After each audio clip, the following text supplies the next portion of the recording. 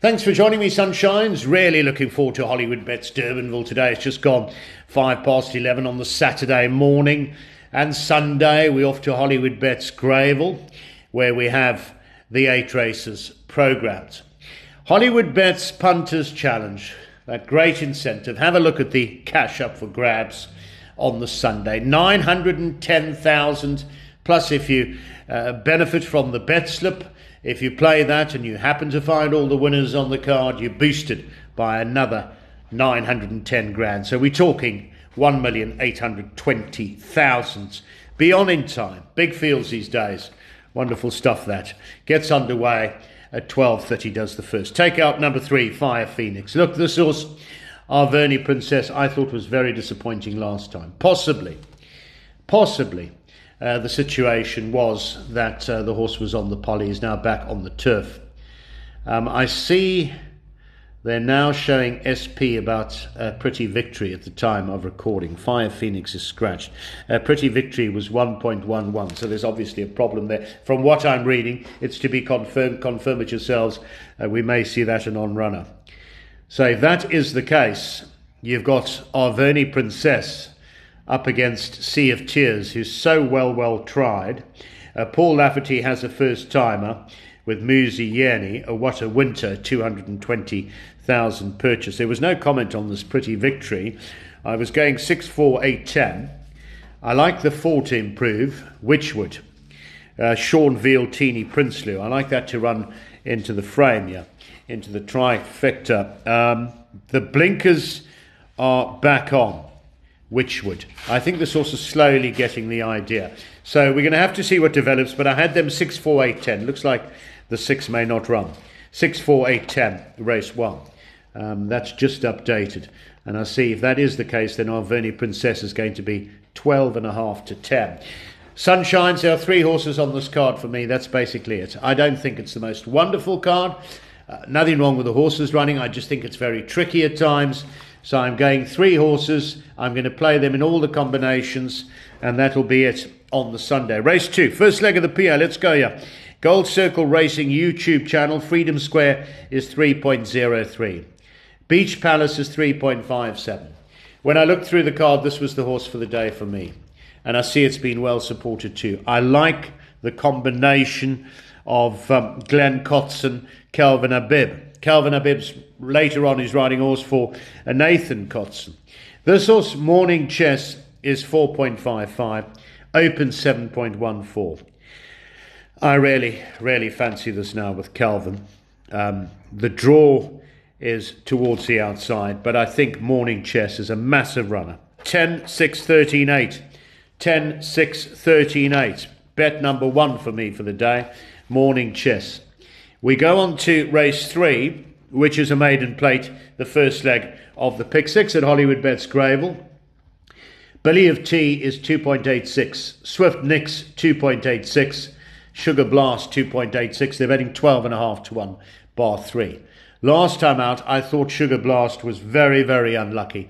And that is stipulated, in the winning form. It says no luck in running. Going with the 7, Sugar Blast, from the 5, Billy of Tea, the 10 and the 11.